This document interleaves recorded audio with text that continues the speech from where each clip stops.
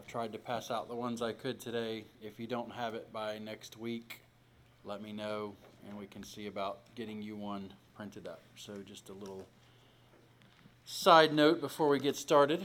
As I was doing the first service, and I realized Mike's back there with the camera in the second service, Facebook Live. So I feel like I can't get away with as much as I used to while the pastor's out of town because, he can watch it live. Great. Well, I'm going to have my phone up here and just keep it on in case Micah sends something. No, I'm just kidding. Welcome to technology, as we were joking about the baseball thing. Baseball players have always tried to cheat and steal signs. Now they just have cameras to do it, and now they're mad. But anyways, that's neither here nor there. So this morning, Micah has asked me to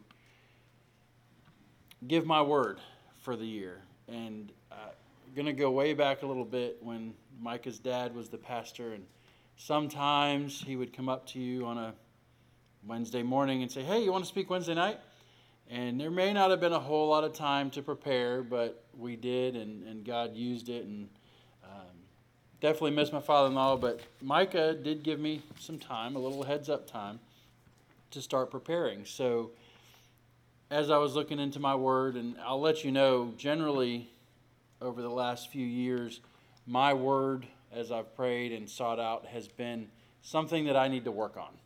Generally, God gives me something that it's going to be my word, and it's something I've not done as well as I should in the past, maybe something to keep up with. So as I started looking into my word, last week, sitting here when Pastor Jordan was giving his word, and he's like, I've got a verse, but I'm not going to speak from that verse. I'm going to have, and it was amazing how you put this, I'm going to use an event, not a story. When we think of stories, we think of maybe something you try and put your kids to sleep with at night, something that's made up, that something like that, but use an event. And I'm sitting there just laughing to myself because that's exactly where God was leading me at the time. Was I've got my verse, which has my word, but I'm going to use an event a little farther down the road in Acts to illustrate my word as God's brought it to me. So I more times than I can even think to imagine, when several of us have been asked to give a word or to speak, or in Sunday school or life groups as we call it, we have a message and then we come in here and Micah has the exact same word.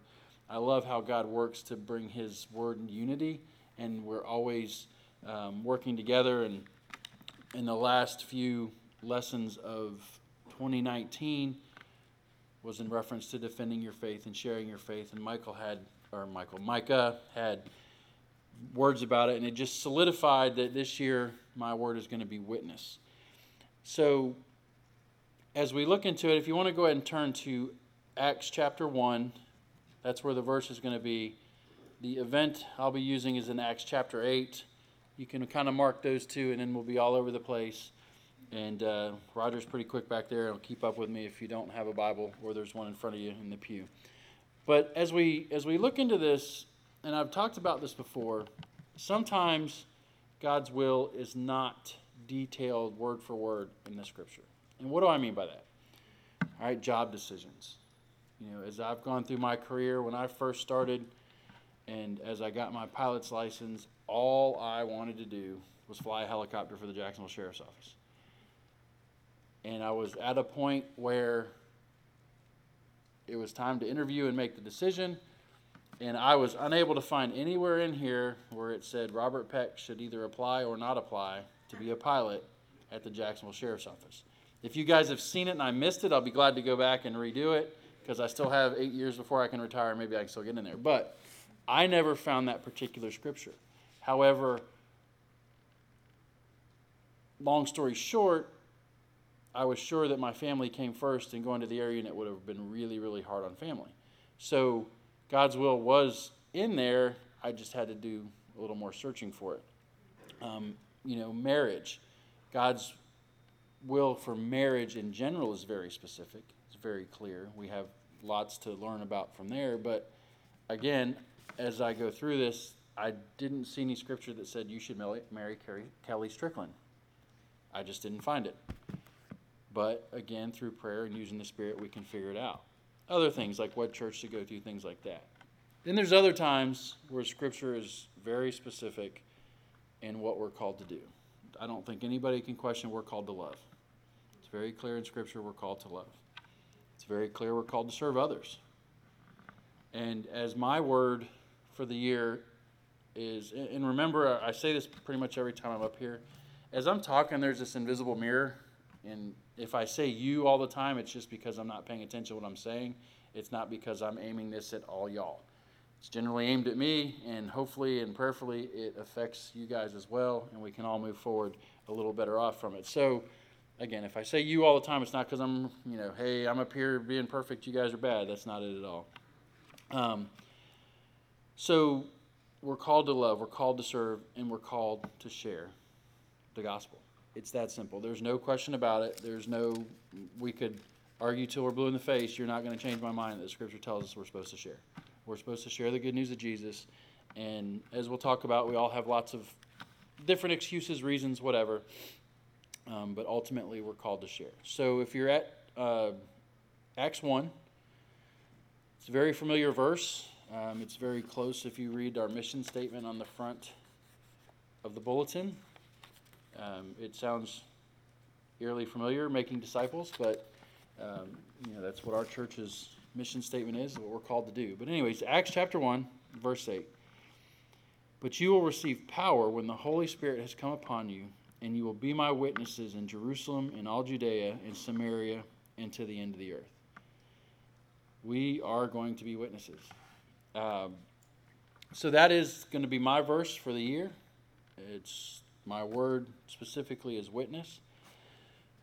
So let's see what we can get through today in regarding to this word. So looking back a little bit in the book of Matthew 28, and I think most of you know where I'm going with this. Matthew 28, starting in verse 16. If your book has titles, mine says the Great Commission. If you go back just a couple verses after the resurrection, verse 9, Jesus says, "And behold, Jesus met them and said, 'Greetings.' And they came up and took hold of his feet and worshipped him. Then Jesus said to them, 'Do not be afraid. Go and tell my brothers to go to Galilee, and there they will see me.'" And this is just another example of the followers of Christ doing what they're told. Because if you go down to verse 16, it says, "Now the 11 disciples went to Galilee." So they did what they were told. They obeyed to the mountain to which Jesus had directed them. And when they saw him, they worshipped him, but some doubted. Been there, done that. And Jesus came and said to them, "All authority in heaven and on earth has been given to me. Go therefore and make disciples of all nations, baptizing them in the name of the Father, and of the Son, and of the Holy Spirit, teaching them to observe all that I commanded you, and behold, I'm with you always to the end of the age." Two different scripture references. Both of them, if your Bible has it, are written in red, meaning they came out of the mouth of Jesus. And I'm not here to say that any part of Scripture is more or less important, but for me personally, when I see the red, it's coming directly from my Savior, it carries weight with me.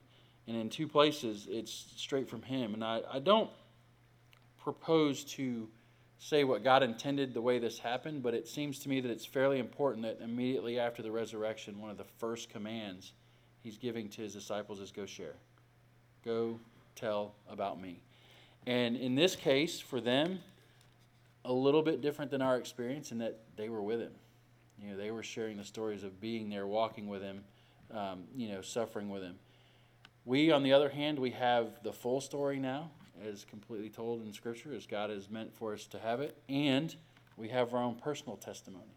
So while we can't do as the disciples did and say, while I was walking with Jesus in Galilee, we can say that we've experienced it, we have our own experiences, and we have the Scripture, the events that have happened in Scripture to verify and to solidify us sharing the Word.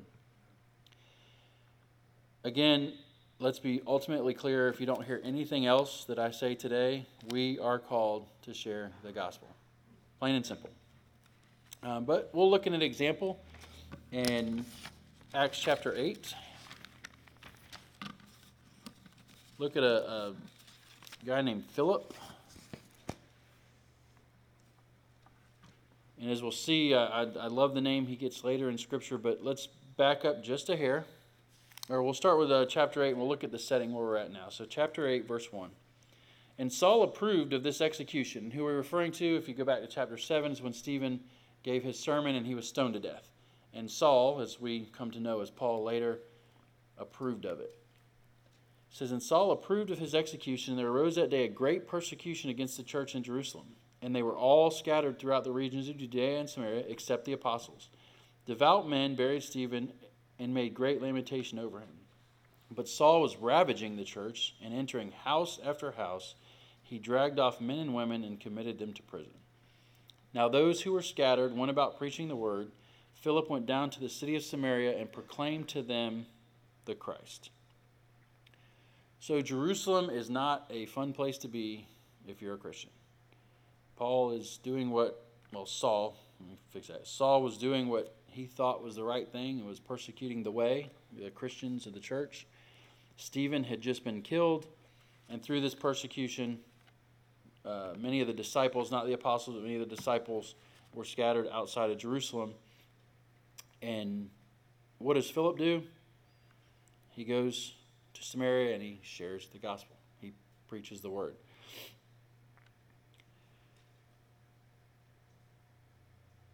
So as I was looking into this, I was like, well, who's Philip? So if we go back to Acts chapter 6, we get a small picture of Philip. Most of us are familiar with the story of choosing of the first seven deacons, as we generally call them. So if you look at chapter 6, beginning in verse 1.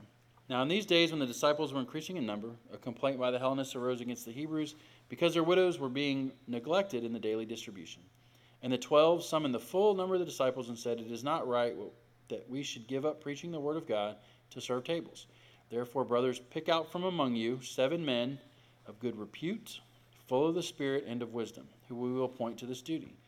But we will devote ourselves to prayer and to the ministry of the word. And what they said pleased the whole gathering, and they chose Stephen, a man full of faith in the Holy Spirit, and Philip, and Prochorus, and Nicanor, and Timon, and Parmenius, and Nicholas, a proselyte of Antioch. So we look back, and we find out that Philip was one of the original 7 chose to be deacons of the church, to handle the serving so that the apostles could focus on preaching of the gospel. So we see that about Philip. Good repute, full of spirit and full of wisdom. And how do we know that? Because the 7 men that they were supposed to pick had to have these qualities before they would be chosen. So we know that about Philip. And then we jump ahead to Acts 21. And notice the irony in this. So when we see Philip leave Jerusalem, he's basically fleeing from Saul, from the persecution, but Saul's sort of in charge of it. And then we go to Acts 21, where we're now in the missionary journeys of Saul. And in verse 7, Acts 21, verse 7, it says, when we had finished the voyage from Tyre, we arrived at Ptolemais, and we greeted the brothers and stayed with them for a day. On the next day, we departed and came to Caesarea, and we entered the house of Philip the evangelist, who was one of the 7, and stayed with him. So Philip saw, I don't know if he was there when Stephen was stoned, but he knows that this guy Saul killed his friend, his fellow deacon. And then through the work of Christ and through the work of God, he's now entertaining Paul in his home as Paul is out spreading the word. And notice what he's referred to in this point. Philip the evangelist. So he had a calling in the early church as a deacon, and I think many of us, we get where we think we're called and we get comfortable. So he's a deacon. Well, basically his church is run off, so he's no longer a deacon. I think it'd be very easy for Philip to say, well, I'll just find another church to go deacon at. But he didn't. He went and he preached the word. Whatever he was doing, he was going to go preach the word. And so we now refer to him as Philip the evangelist. And again, I think it's awesome that he's hosting Paul, the guy that was actively approved of his friend being killed. So kind of there's a little bit of the story of Philip, if you will. So now we'll move back to chapter 8 in Acts, verse 26. Now an angel of the Lord said to Philip, "Rise and go towards the south to the road that goes down from Jerusalem to Gaza. This is a desert place. And he rose and went. And there was an Ethiopian, a eunuch, a court official of Candace, queen of the Ethiopians, who was in charge of all her treasure. He had come to Jerusalem to worship. So now we move to Philip gets a call. An angel of the Lord says to Philip, rise and go towards the south. What is Philip's response? He goes. He doesn't, verse 27, and he rose and went. He didn't make a plan, form a committee, try to decide who he was going to disciple until they were good enough to go down to the south. He just went. He got a command from the Lord, and he got up and went. He didn't argue. He didn't make excuses. He didn't have reasons. He didn't say, well, Lord, right now is not the time.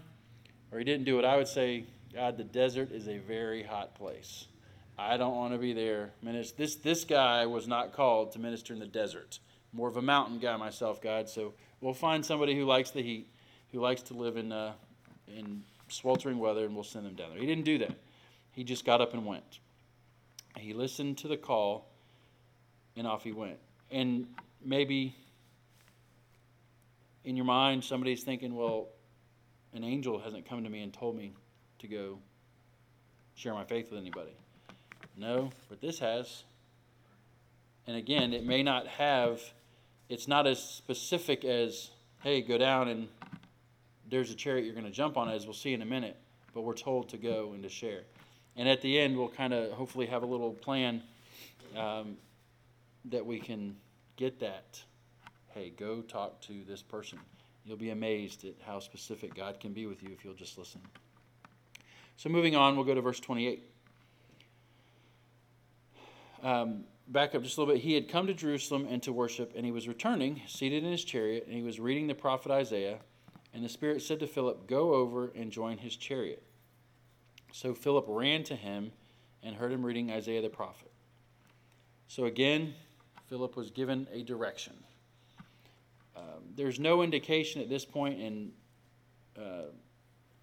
my history is not what it should be probably, but I don't believe that there was any animosity between the Jews and the Ethiopians at this point. So it wasn't a matter of, hey, go talk to this Ethiopian. I know he wants to kill you, but he was told to go. The Ethiopian had come to worship, but as we'll find out, even though he was there to worship, he didn't understand what was going on. So it says Philip was told to do, and in this case, he runs to the chariot. The sense of urgency, and I think that's something that we lack, and we'll look at that here in a little bit. But Philip ran to the chariot. Again, he made no hesitation. He had no excuses.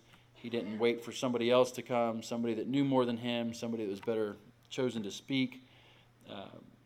All these excuses we can come up with.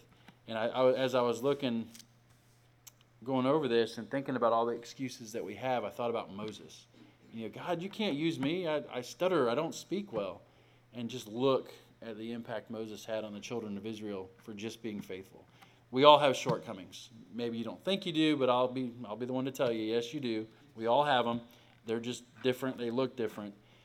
And many of those shortcomings may be something that could hinder your witness, your ability to share. However, as we see in Acts chapter 1, verse 8, we have power. We're given power, and we'll see again, we'll be given what to say if we're faithful to share the word.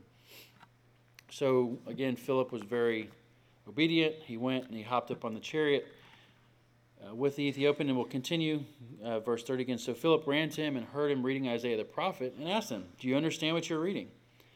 And the Ethiopian said, how can I unless someone guides me?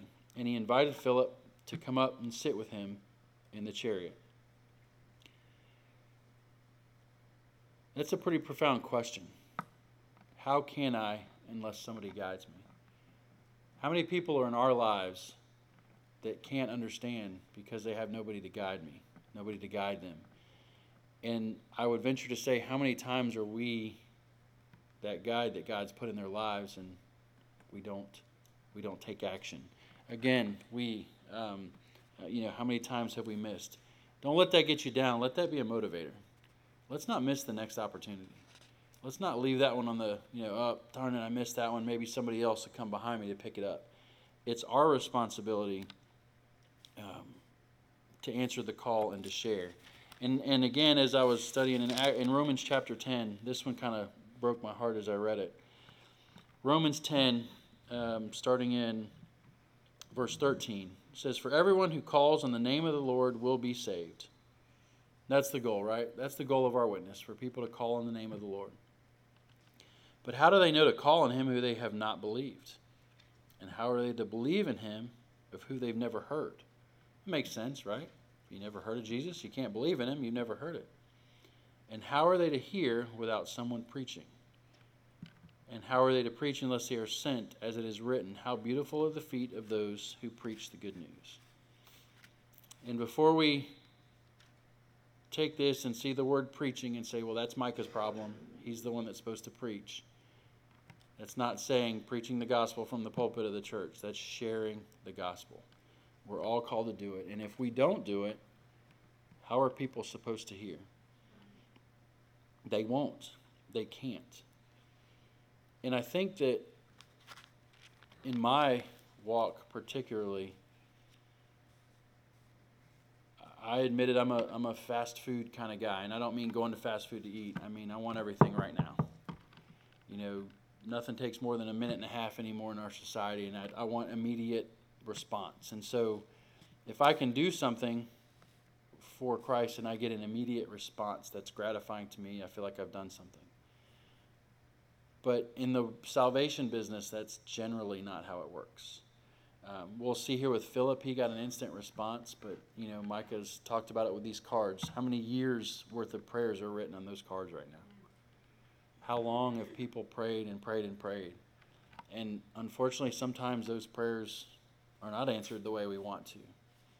But I can guarantee you that the prayer will be answered no for salvation if we don't share and they don't have the opportunity to make that decision. Ultimately, the decision's theirs. We don't save anybody. We don't send anybody to hell. But if we're not sharing, they're not going to hear it. And I know that one of the, I guess we'll just call it excuses that we like to use is, well, we're in the South, we're in the Bible Belt, and everybody has access. That's true. A lot of people can hear it, but do you know that they have access? Do you know that they've set their foot in the door of a church? Do you know that the church they've been in preaches the gospel? You know, it's not for us to decide that everybody's had their chance and write them off. I mean, think about if God had said, well, you had your chance, I'm writing you off. But he doesn't. Over and over again, he'll forgive us. And so take that with a grain of salt and realize, one, it's not our responsibility to decide where people are and what access they had. And two, we don't save people. We just share. And ultimately let God do his business with them. Let the Holy Spirit work with him. So,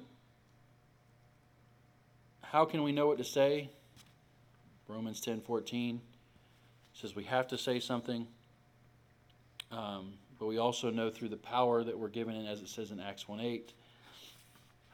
And we'll see here in a minute that we're also given the words to say. So we keep moving on. We'll go to verse 32 and read the scripture that the Ethiopian was reading. Now the passage of scripture that he was reading was this: like a sheep he was led to slaughter, and like a lamb before its shearer is silent, so he opens not his mouth. In his humiliation justice was denied him. Who can describe his generation? For his life is taken away from the earth. And that's referencing to Isaiah 53, 7 and 8 is where that scripture comes to. It's the prophet Isaiah referring to Christ in his prophecy. So in this case, I think Philip got off a little bit easy. The Ethiopian was already in the Word. He was already reading Scripture. He just didn't understand it. But for us, if the person that we're talking to doesn't have the Bible open when you start, it should be open by the time you guys get finished. But Philip gets up. He's faithful. He gets up and he starts sharing the gospel. And then the eunuch has another question. He says, and he said to Philip, about whom, in verse 34, I ask you, does the prophet say this, about himself or about someone else? Again, another good question. And here is Philip again being faithful. Then Philip opened his mouth and beginning with this scripture, he told him the good news about Jesus. He didn't say, hey, Ethiopian, we're good friends. You should see how I act, and you act like I do, and my witness is my actions. No, he didn't say that. He opened his mouth, and he started talking to him. And where did he start? He started with the scripture. And then he walked him through the complete gospel as they had it up until that point.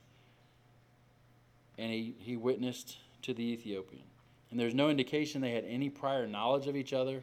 They weren't buds. They didn't hang out. This was where Philip was told to go, and he went. So, again, we bust out the excuse board. Well, I don't know the word like Philip knew the word. I wouldn't know what to say. I don't know how to react when people ask me questions. Well, first of all, the simple answer is use the scripture. It's not anything, we don't have anything to add or subtract from this word. We give it to them as it is.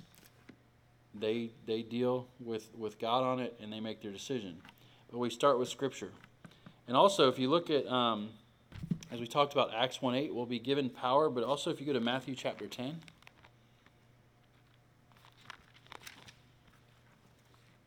Matthew 10, it starts in verse 16, but they're talking about persecution specifically. But it says in verse 18, and you will be dragged before governors and kings for my sake, this is Jesus talking, to bear witness before them and the Gentiles. When they deliver you over, do not be anxious how you are to speak or what you are to say, for what you are to say will be given to you in that hour. For it is not you who speak, but the Spirit of your Father speaking through you.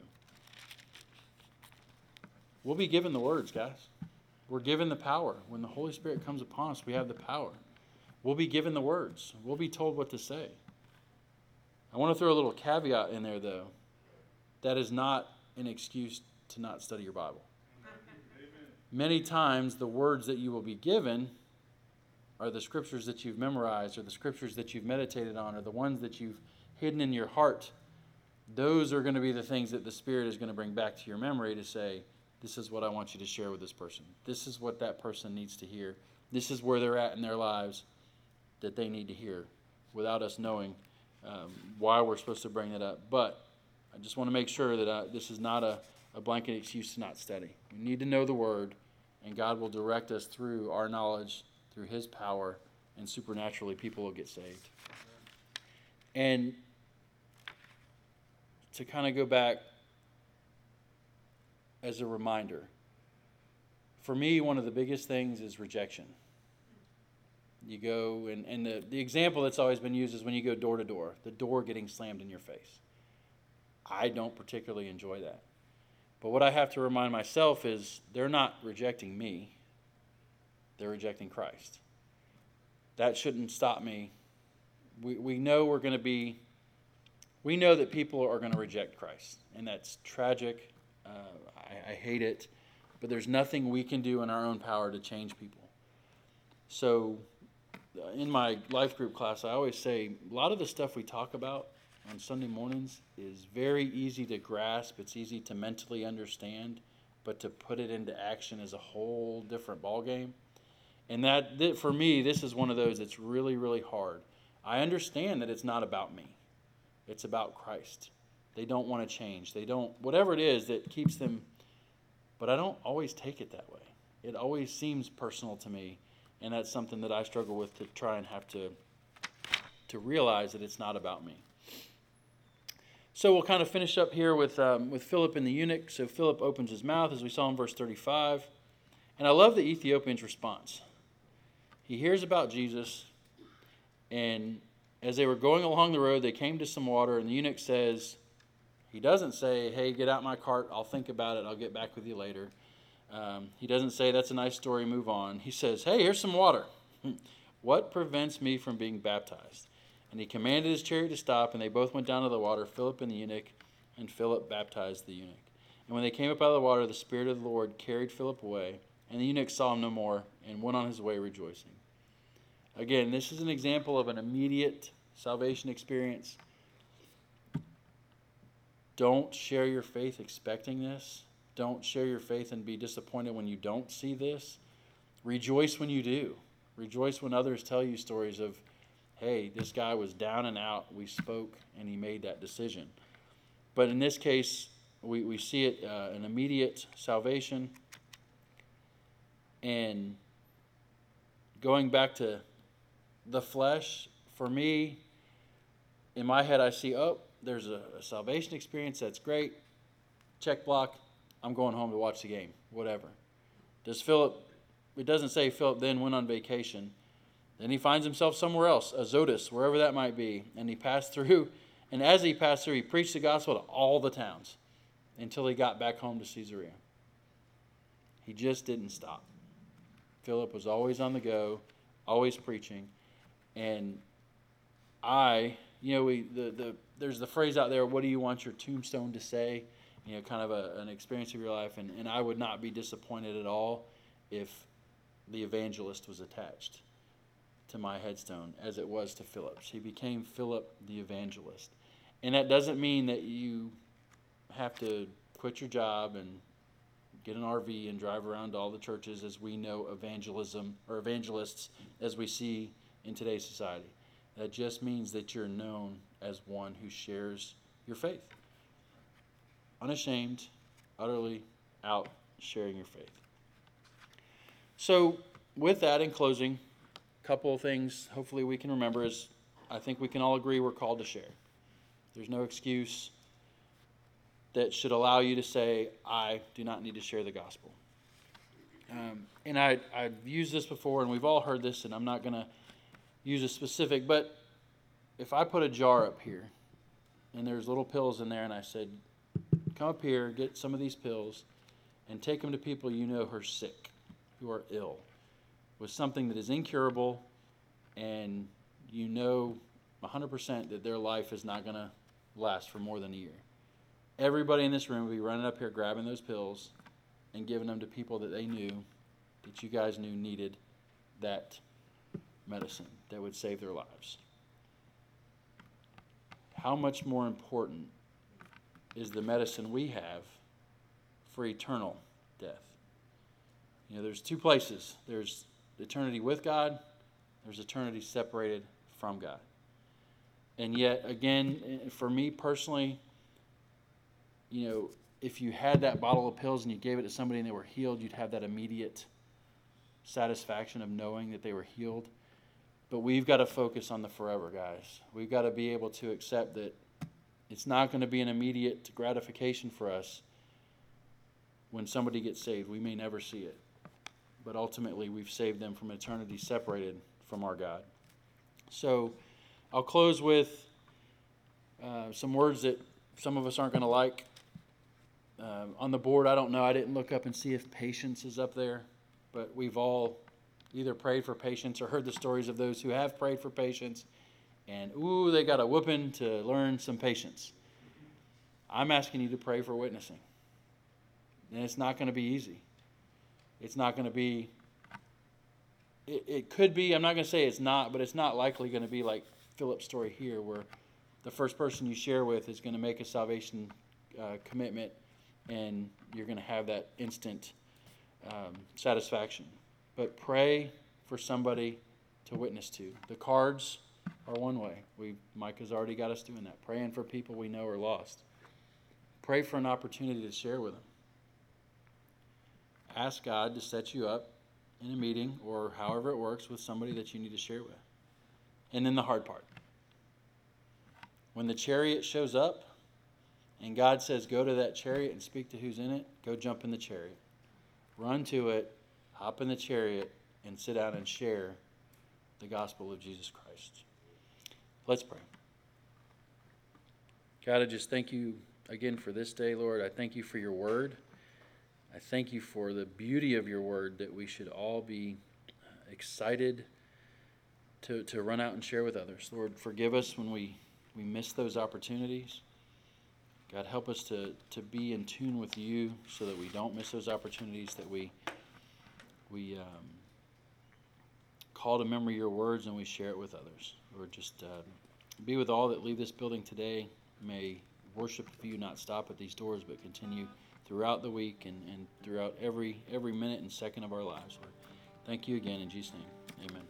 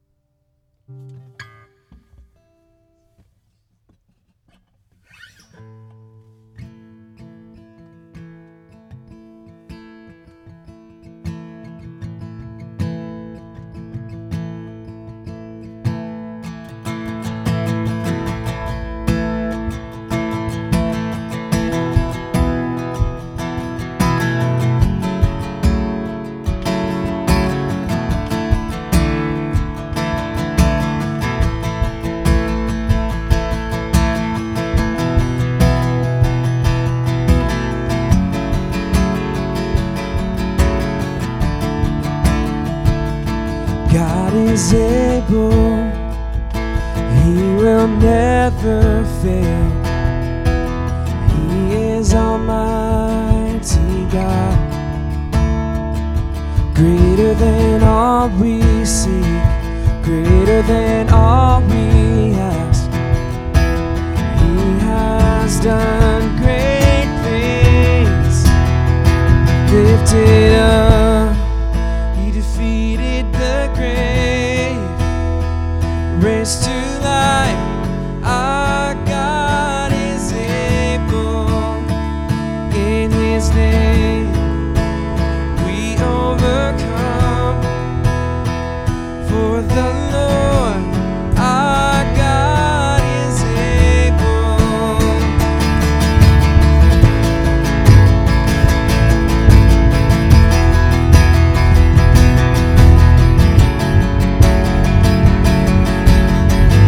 God is with us.